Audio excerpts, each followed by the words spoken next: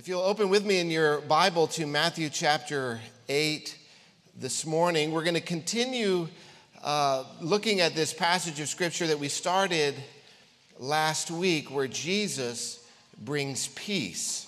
Jesus bringing peace to three different situations. We looked at the first one last week where Jesus brought peace in the midst of a storm. We're looking at two more, God willing, this morning. And so Matthew chapter 8, and starting here in verse 23, it says, "When he got into the boat, his disciples followed him, and behold, there arose a great storm on the sea, so that the boat was being swamped by the waves. But he was asleep. And they went and woke him, saying, 'Save us, Lord, we are perishing.' And he said to them, 'Why are you afraid, O you of little faith?' Then he rose and rebuked the winds and the sea, and there was great calm. And the men marveled, saying, 'What sort of man is this, that even the winds and the sea obey him?' And when he came to the other side of the country of the Gadarenes, two demon-possessed men met him coming out of the tombs, so fierce that no one could pass that way. And behold, they cried out, 'What have you to do with us, O Son of God? Have you come here to torment us before the time?' Now a herd of many pigs was feeding at some distance from them, and the demons begged him, saying, 'If you cast us out, send us away into the herd of pigs.' And he said to them, 'Go.' So they came out and went into the pigs, and behold, the whole herd rushed down the steep bank into the sea and drowned in the waters. The herdsmen fled, and going into the city, they told everything, especially what had happened to the demon-possessed men. And behold, all the city came out to meet Jesus. And when they saw him, they begged him to leave their region." Now here in chapter 9, verse 1. "And getting into the boat, he crossed over and came to his own city. And behold, some people brought to him a paralytic laying on a bed. And when Jesus saw their faith, he said to the paralytic, 'Take heart, my son, your sins are forgiven.' And behold, some of the scribes said to themselves, 'This man is blaspheming.' But Jesus, knowing their thoughts, said, 'Why do you think evil in your hearts? For which is easier to say, your sins are forgiven, or to say, rise and walk? But that you may know that the Son of Man has authority on earth to forgive sins.' He then said to the paralytic, 'Rise, pick up your bed, and go home.' And he rose and went home. And when the crowds saw it, they were afraid, and they glorified God who had given such authority to men." Let's pray. Father, we thank you for your word. Lord, I pray that you would speak to our hearts through it this morning. God, as we come to the pages of Scripture, as we come to the words written here, Lord, we believe and we affirm that these are not merely the words of men, but that they are truly the words of God. They are your words, inspired, Lord, to show us, to reveal to us yourself, to reveal to us who we are, to reveal to us our great need. Just like this paralytic man, our great need is to have our sins forgiven. And your word reveals to us how we may be restored, how we may have peace with you, and how we might walk in that peace every day. I pray that you would help us to do that today. In Christ's name, we pray. Amen. We see here in these three stories that Jesus brings peace to each one of these situations. Peace in the midst of a storm, peace in the cemetery, as it were, with these demon-possessed men, and peace in the soul. In Isaiah chapter 9, verse 6, it tells us that Jesus is the Prince of Peace. Ephesians chapter 2 tells us that he himself is our peace, and that he has made peace between us and God, that he has reconciled us to God. In the story of the peace in the storm, we looked at that one last week, and we saw that there was a great storm. We saw that after Jesus rebuked the winds and the waves, that there was a great calm. And the only thing small in this story was his disciples' faith. and that he rebuked not only the storm, but he rebuked the disciples for their lack of faith, their lack of trust in Christ. When they woke up Jesus, no doubt they were hoping that he would pitch in, that he would help them row, that he would get on board with helping them do what they were doing. But that isn't exactly what he did, is it? When Jesus woke up, instead of helping them do what they were doing, first he rebukes them. Before he even gets to the storm, he has a rebuke for his disciples. And the subtle irony here is, in verse 27, the end of verse 27, it says, when they saw it, they marveled. They were filled with fear. In Mark and Luke's gospel, it tells us that way, that they were filled with fear, that they were more afraid at what Jesus had just done. That they were filled with more fear of Christ than they were the storm. Because it's one thing to be in the hands of a storm. It's one thing to be at the whims of the winds and the wave. It's another thing to be in the presence of the one who controls those very things. And that's what was revealed to them in that moment. What sort of man is this, that even the wind and the waves obey them? You see, they had expected Jesus just to pitch in, but to their astonishment, and can you imagine? Just put yourself in their shoes for a moment. That Jesus wakes up and he speaks to the wind, he speaks to the waves, and they obey him. How shocking that must have been. How terrifying that must have been. And this man is in our boat and we're following him, we're walking with him. Who is this? That's the question. What sort of man is this? And so when the story began, they were afraid of the storm, but when it ends, they're afraid of Christ. And Matthew immediately takes us now to this second story of Jesus arriving at the shore, and he comes and he's here in this cemetery where these two demoniac men, these men possessed by demons, come and meet Jesus there. Now, you might notice, and this question was asked to me this week, and I figure if a couple people are wondering maybe there's more, so let's answer it here. Why is it that Matthew tells us that there's two demon-possessed men, but in Mark's gospel and Luke's gospel, it tells us that it only tells us of one demon-possessed man? If you'll flip with me over to Mark's gospel, chapter 5. Keep your finger there in Matthew chapter 8 because we're going to come back. But Mark's gospel, chapter 5, he tells us this story, this same story, and it's Mark's telling of it. Now, as we look at it, just looking at it, the amount of text, we can see that Mark's is more than 2 times the amount of text, the amount of words spent on this passage. So Mark here is telling us the same story, but he's giving us his perspective, and his focus is on something else.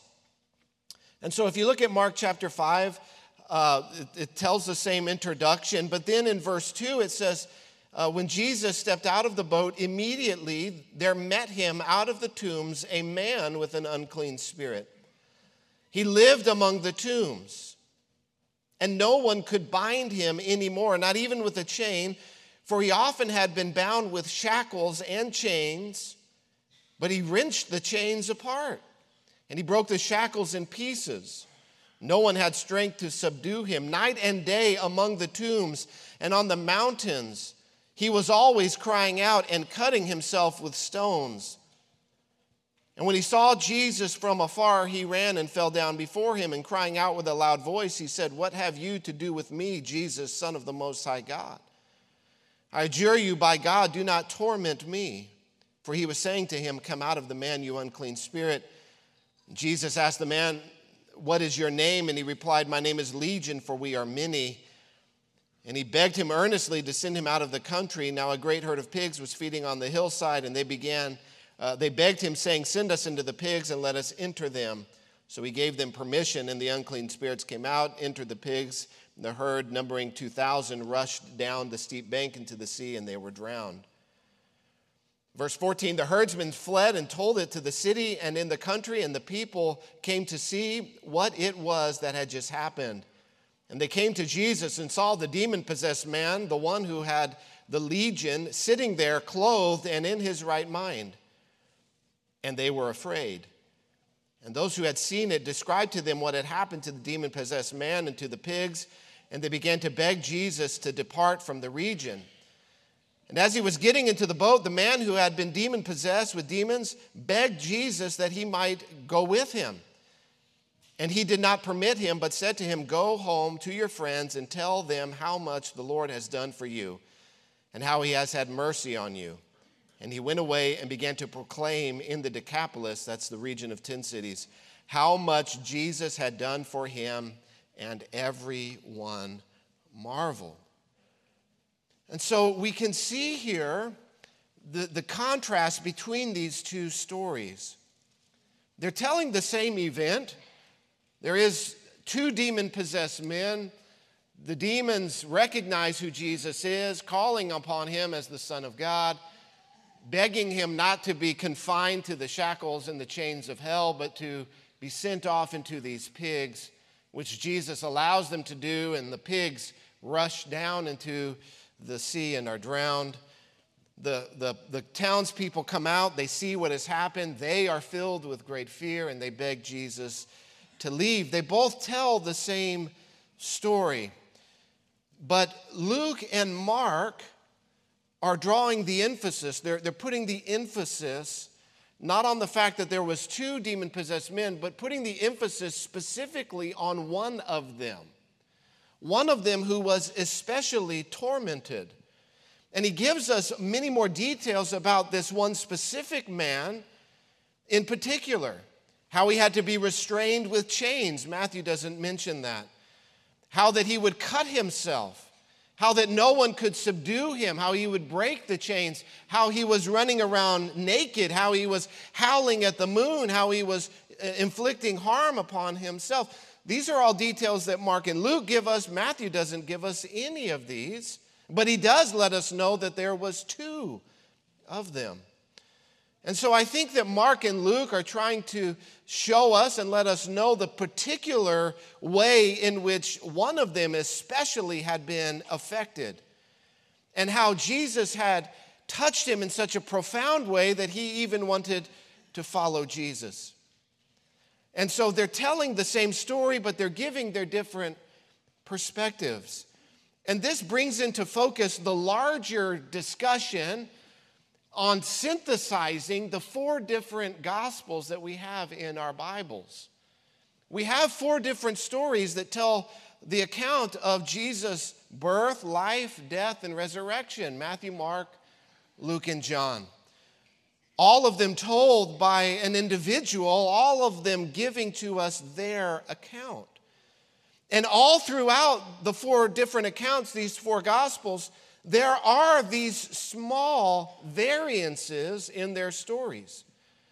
Here we can see one is an obvious one. Matthew says there was two demons, but Mark and Luke doesn't mention a second demoniac man. Now we need to understand something, that just because Mark and Luke don't mention a second demoniac, it does not mean that there was not a second one. It doesn't mean that there wasn't one. It simply means that they weren't emphasizing that part of the story.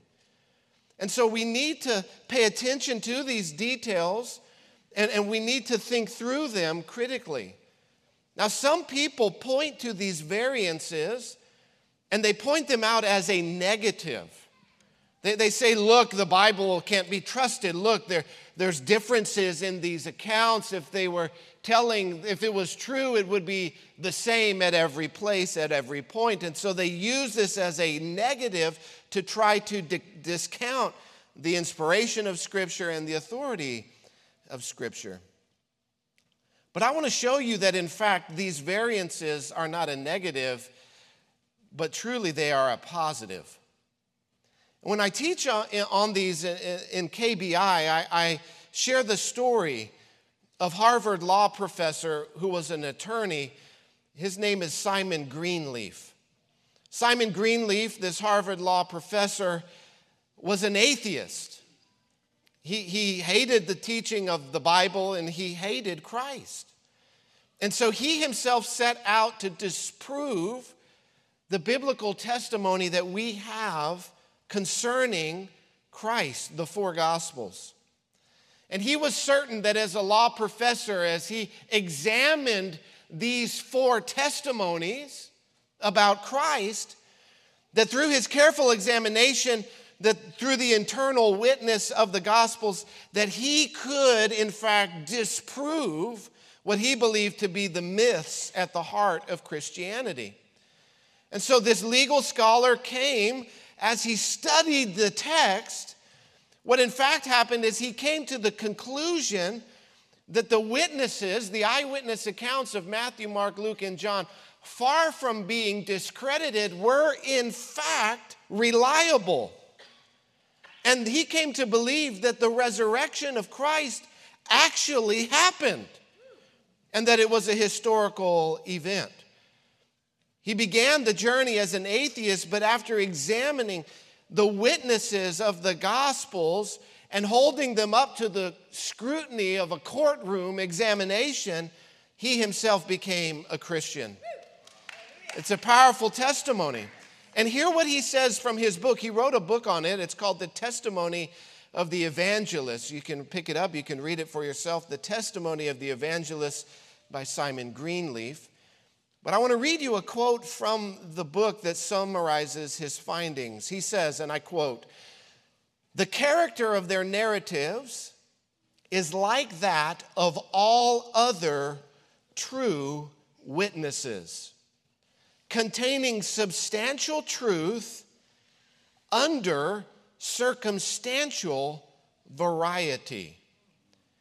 There is enough discrepancy to show that there could be no previous concert among them, and at the same time such substantial agreement as to show that they were all independent narrators of the same great transaction as the events actually occurred." What he's saying is that all of these small variations are what you would expect to see from four different eyewitness accounts of the same testimonies of the same event. He's saying what we find here is exactly what you would hope to find from people who are giving a testimony in court. And he goes on to explain that when two or more testimonies match up perfectly, it shows that the witnesses had conspired together to get their story straight. That when the stories align perfectly at every point and on every detail, he says, you know that they are lying because they've gone together and ironed out all of the differences. But in fact, what we find is that the gospel writers didn't plot and they didn't scheme together to iron out their story. Instead, therefore, we should be like Greenleaf, and we should conclude with great confidence that what they saw, they wrote. And so we can be comforted that though there are these small variations, they all tell the same story about Jesus. All of the Gospels, though they have small differences in variety, they all maintain the same central gospel truths.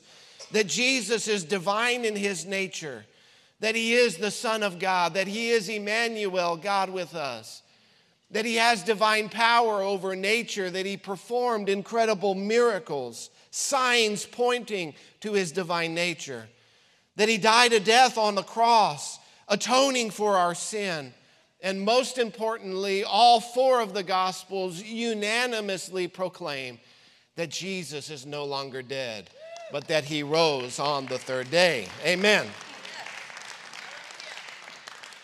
So though there are these small differences, those are what we should expect to find from true eyewitness accounts. And what is significant is not where they are different, but where they are the same. And they tell to us the same story and the same central truths about Jesus. What I also find interesting here is when Jesus approaches the demons, both in Mark 5 and in Luke 8, and then back here in Matthew chapter 8, when Jesus approaches them, they recognize Jesus for who he is. Though the disciples are still perplexed, who is this that even the winds and the waves obey him? The demons know exactly who this is. Who are you? Why are you here, O Son of God? They say to him in Matthew 8, have you come here to torment us before the time? They recognize that there is coming a day of judgment, where their time here on the earth is going to come to an end. And they are going to be cast into that place of outer darkness. They're going to be cast into that place of weeping and gnashing of teeth, hell that is prepared for the devil and his demons. And they recognize that it's not yet that time, and they're curious why the Son of God is there among them. They don't know what his plan is. They don't know that he's about to redeem humanity. The demons recognize Jesus for who he is. James mentions this in James chapter 2, verse 19. James says, the demons believe and shudder. But James uses this to say that we must not only have faith, but we must also have works. That faith without works is dead. And so James points to the demons and he says, you say you believe in God? Yeah, so what? The demons believe too. The difference is the demons don't submit to Christ. They don't submit to God. The demons have belief, but they don't have works. So it's not simply that we believe upon Christ and then we just live our life any way that we want, but Christ and the demands of faith demand that we obey him if we truly believe in him. So the demons recognize Jesus for who he is, but they don't submit to him. They don't obey him. You know, what we see of this man and these two men, they're tormented by the devil. And that's what the devil will get you. Satan comes to steal, kill, and destroy. If you think that going your own way and following your own path is the way to happiness, joy, and peace, you are severely mistaken. Christ is the Prince of Peace. He is the only way to life and life eternal. He's the only way to having peace in your soul and peace in your heart, to having joy and fulfillment. To not follow Christ is to fall into the snares of the devil. And we see here in these men who were oppressed by the devil and filled with these demon spirits where that gets you. They're at the lowest of the low. And we read here that society could do nothing for them. You see, when you're possessed by the devil, there's only so much that people can do for you in the natural realm. There's only so much help you can get. Amen. There truly is a spiritual need that we all have. The best that society could do for them is to isolate them from the rest of the community, to put them out in the tombs, to try and chain them up, to try and get them away from those who were healthy. That's really the best that society can do for you. But what Christ can do for you, what Christ can bring to you, is healing and wholeness and restoration and soundness of mind and joy and peace and forgiveness. This is what Christ brings. Amen. And so if you find yourself bound, if you find yourself addicted, if you find yourself discontented, do not look to society to fix your problems. Do not look to politics to solve your problems.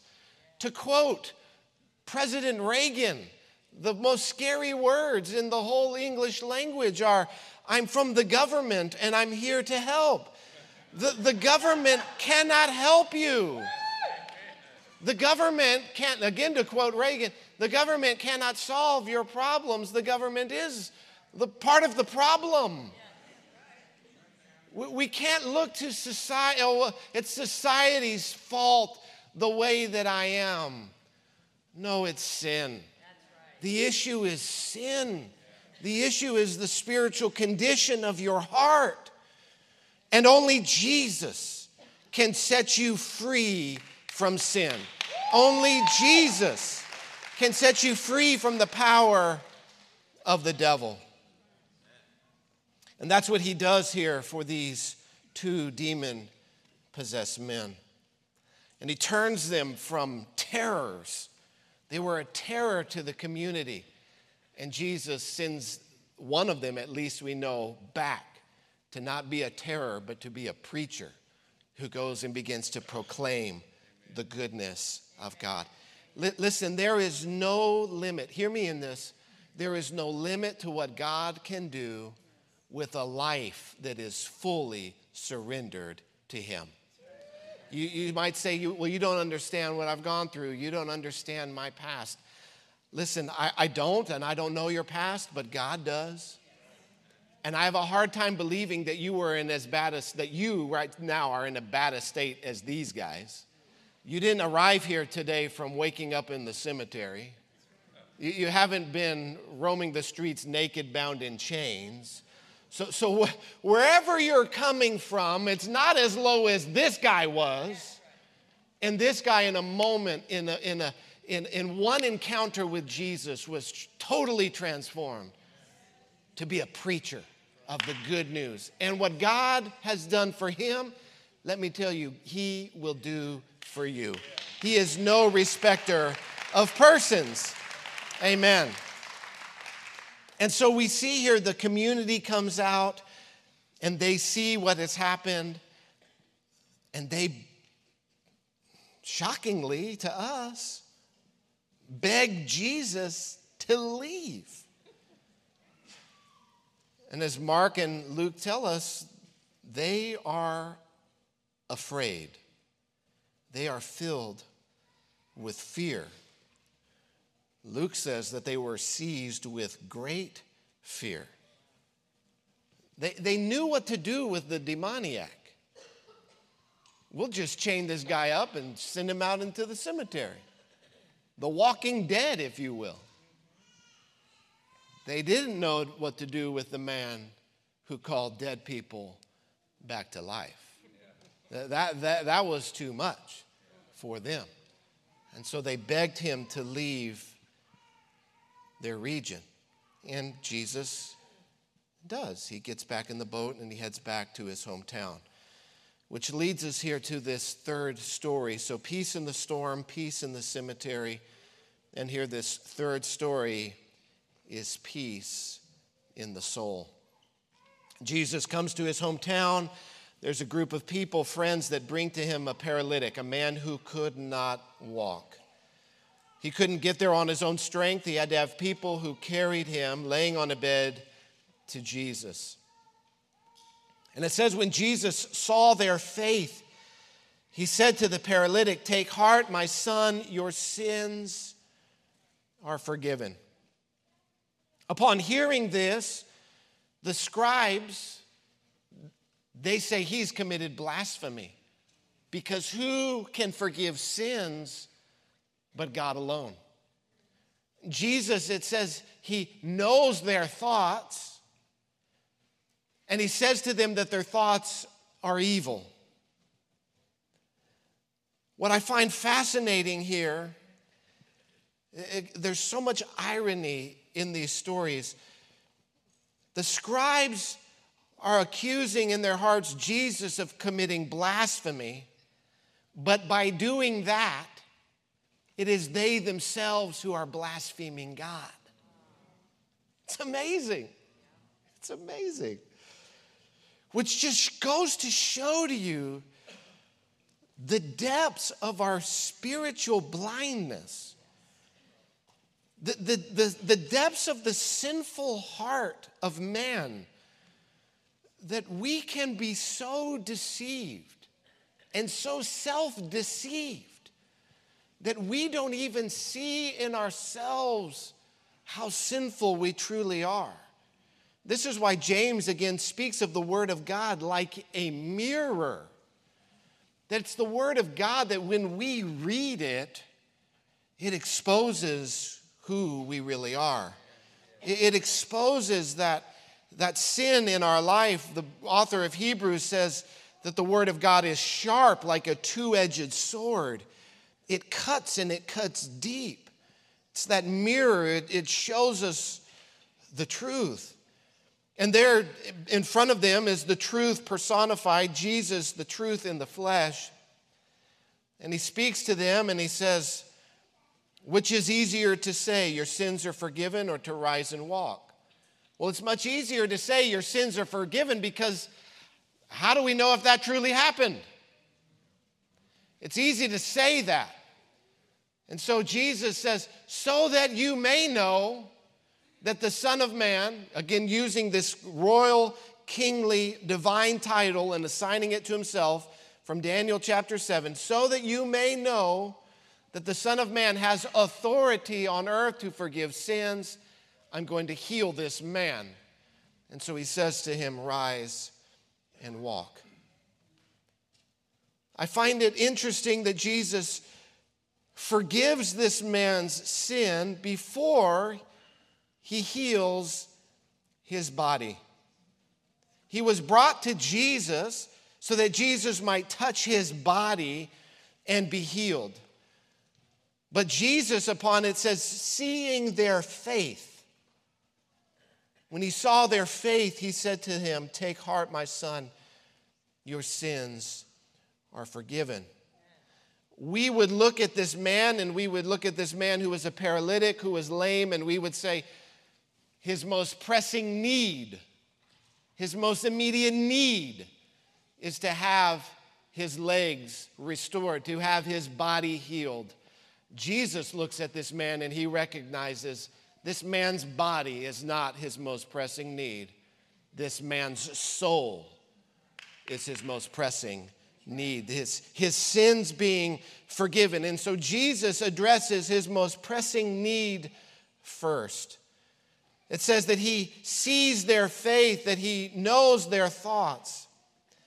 And likewise it is with us. Jesus sees our faith. Jesus knows what's in our hearts. He knows the thoughts that we think in our mind. And Jesus likewise has the power to forgive sins for those who come to him in faith. And this same progression that Jesus does for this man, healing first his soul and healing then his body, is prophetic in a sense of the progression that all of us will go through in this life.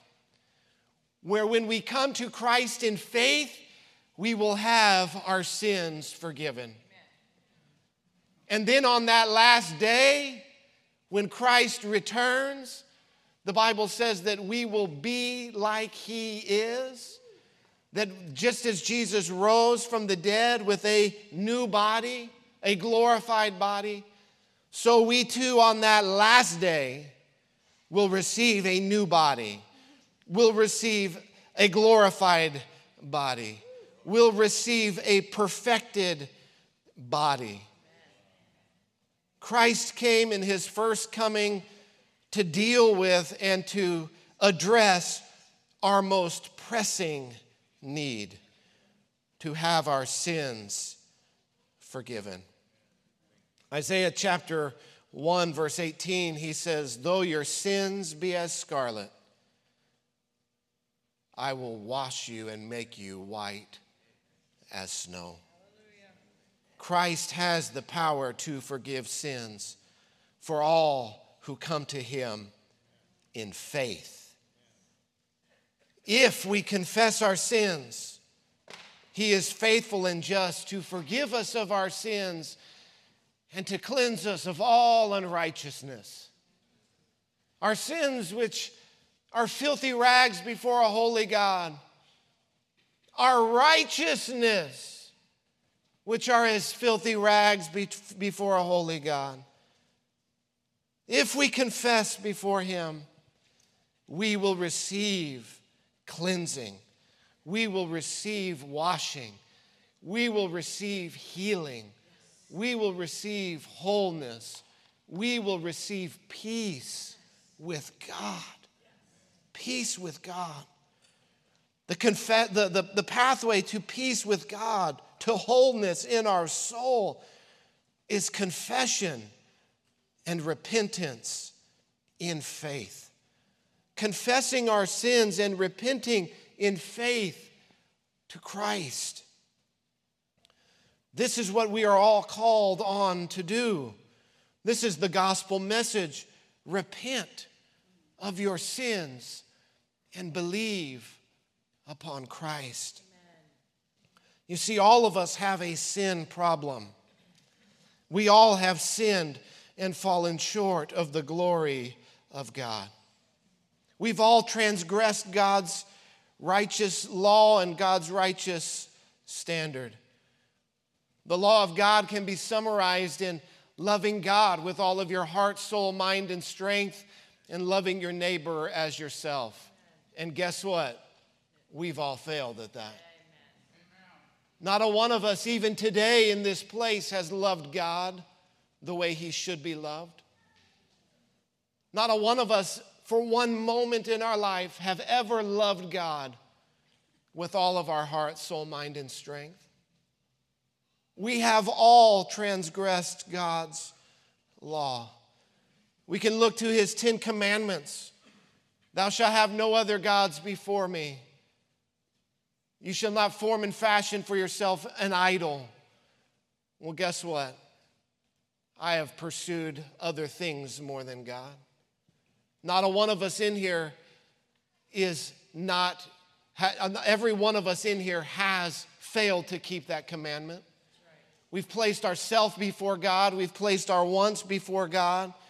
We've bowed down to other things, maybe not physically, but in our hearts, committing adultery. We've all broken and failed to keep the Sabbath. We've all dishonored our parents, disobeyed our parents. You might say, well, I've never committed adultery, but Jesus says if you've looked at a person lustfully in your heart, that you've committed adultery there. We've all done that.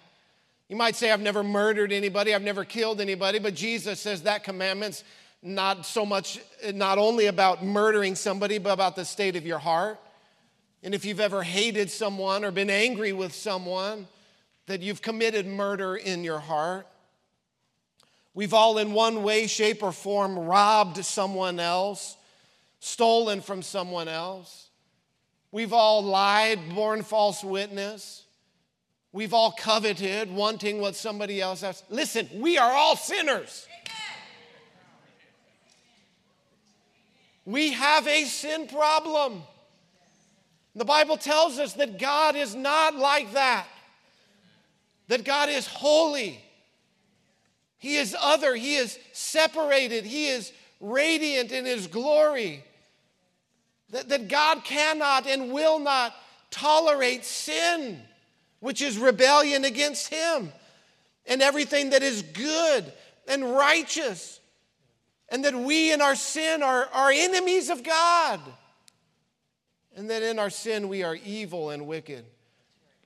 The psalm I opened with this morning, Psalm 67, talks about how the wicked, how the evil will melt like wax before God who is holy. God who burns brighter than the glory of 1,000 suns, sin cannot be present in his midst. And so how are we to have fellowship with this one who is a consuming fire? This is why at the end of each one of these stories, all of them are afraid. The disciples are filled with fear.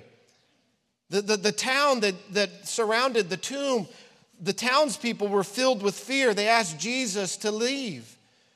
At the end of the story here where Jesus heals the paralytic, the crowd saw it and they were afraid. All of them, Jesus, in all of these stories, Jesus brings peace, but in the end, they're all filled with fear because they recognize they are in the presence of the holiness of God. And that is what made them afraid, was there was a revelation, there was an unveiling. Though Jesus in his incarnation was veiled in human flesh, there were these moments where his glory, his holiness, his all-consuming glory was revealed in those moments. And that blazing glory in those moments shone a spotlight on the sinfulness of the people who were present. It's like when Peter saw the great miracle that Jesus did of all of the fish being caught. When Peter gets to the shore, he falls on his knees before Jesus and he begs Jesus to leave. He says, "Depart from me, because I am a sinful man."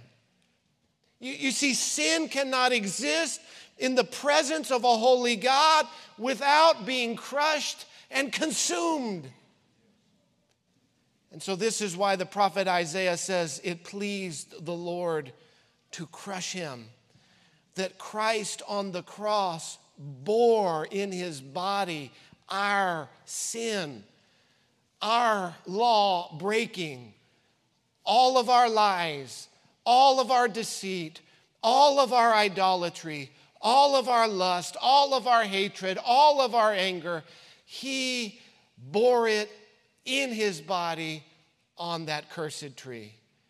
That is why we celebrate Good Friday, and that is why we call it good, even though it was the most unjust thing that had ever been done.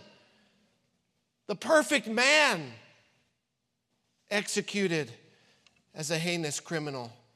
And as he hung there, as he bled, as he died, our sin, my sin, your sin was laid upon him.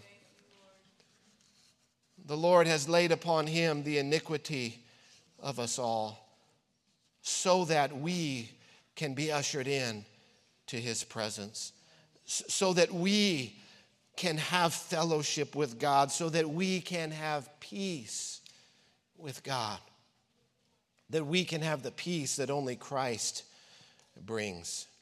We all have a sin problem. The question is, what are you going to do with yours?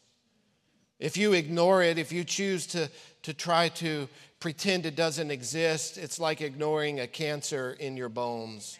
It will consume you and it will destroy you. If you try only to suppress it, it will just kill you and destroy your soul at a slower pace.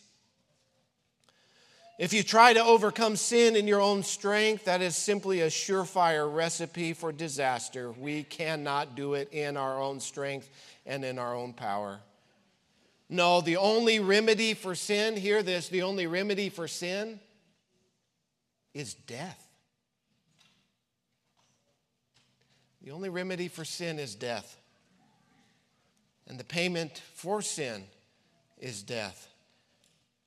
And this is why Christ died. Christ died. The sinless, with our sin upon him, he died. Without the shedding of blood, there is no forgiveness of sin. The only remedy for sin is death, and so therefore Christ died for our sins. But he rose again to give us new life. The cross is the picture of him dying for sin. The empty tomb is the picture of the new life that we have in him. And hear me in this, if you are in Christ, you too have died to sin and been risen in Christ. What are you going to do with your sin problem? The pathway to wholeness, the pathway to healing is confession and repentance. Repentance means turning from. So we come to Christ and we confess, I am a sinner. I have sinned this week. I have done this week. I have did this. I did that. I confess my sin before you, God. And I confess today that I am turning from that and I am turning to the cross of Christ, which is my only hope. There is no other hope outside the cross of Christ because there is no other way for our sins to be forgiven or dealt with. Christ is our only hope. The cross is our only comfort. And so it is to the cross of Christ that we, as guilty, under the law, sinners, cling to it. We cling to that cross. But in that we find life, and in that we find hope. And in that we find that there is now therefore no condemnation for those who are in Christ Jesus. And so in that we find that we are welcomed into the throne room of God. We are welcomed to have peace with God and fellowship with God because of what Christ has done for us. And so that even as we struggle, even as we endeavor to continue to live out this life in this mortal body of flesh, we find, as Isaiah says, that he gives power to the weak, and him who has no might, he increases strength. Hallelujah. If you find here today that you are like this paralytic man, weak, unable to walk, unable to run, unable to live for Christ, turn to Christ in faith. Stop looking to anyone and everyone else to solve and to fix your problems. Your problem is sin, and Christ is the only remedy for sin. Let's pray. Father, we thank you for your word. It is to you that we turn in faith. Lord, as we even now prepare our hearts to receive your communion, prepare our hearts to receive the bread and the juice, we remind ourselves, we do this in remembrance of you and the price that you paid to redeem our lives. Lord, we don't do this as some dead, dry ritual, but Lord, we do this confessing our sins before you. We do this with repentance in our hearts, turning from that sin and turning and looking to you in faith, Jesus, our only hope. God, I thank you that the table is open this morning, that you welcome all who come in faith today. You welcome all who come trusting not in their own righteousness, which we know is filthy rags, but trusting only in the perfect righteousness that you bring. Lord, I thank you that you welcome us today, guilty as we are, condemned under the law, but forgiven today by your work for us on the cross. Lord, we come today as forgiven, blood-bought saints of God. We come today in faith, reminding ourselves, stirring our hearts, stirring our affections, stirring up our great love for you because you first loved us. We're reminded of your love and your grace this morning, that you pour out, that you lavish upon us. Lord, undeserving as we are, thankful in our hearts today. In Jesus' name we pray. Amen.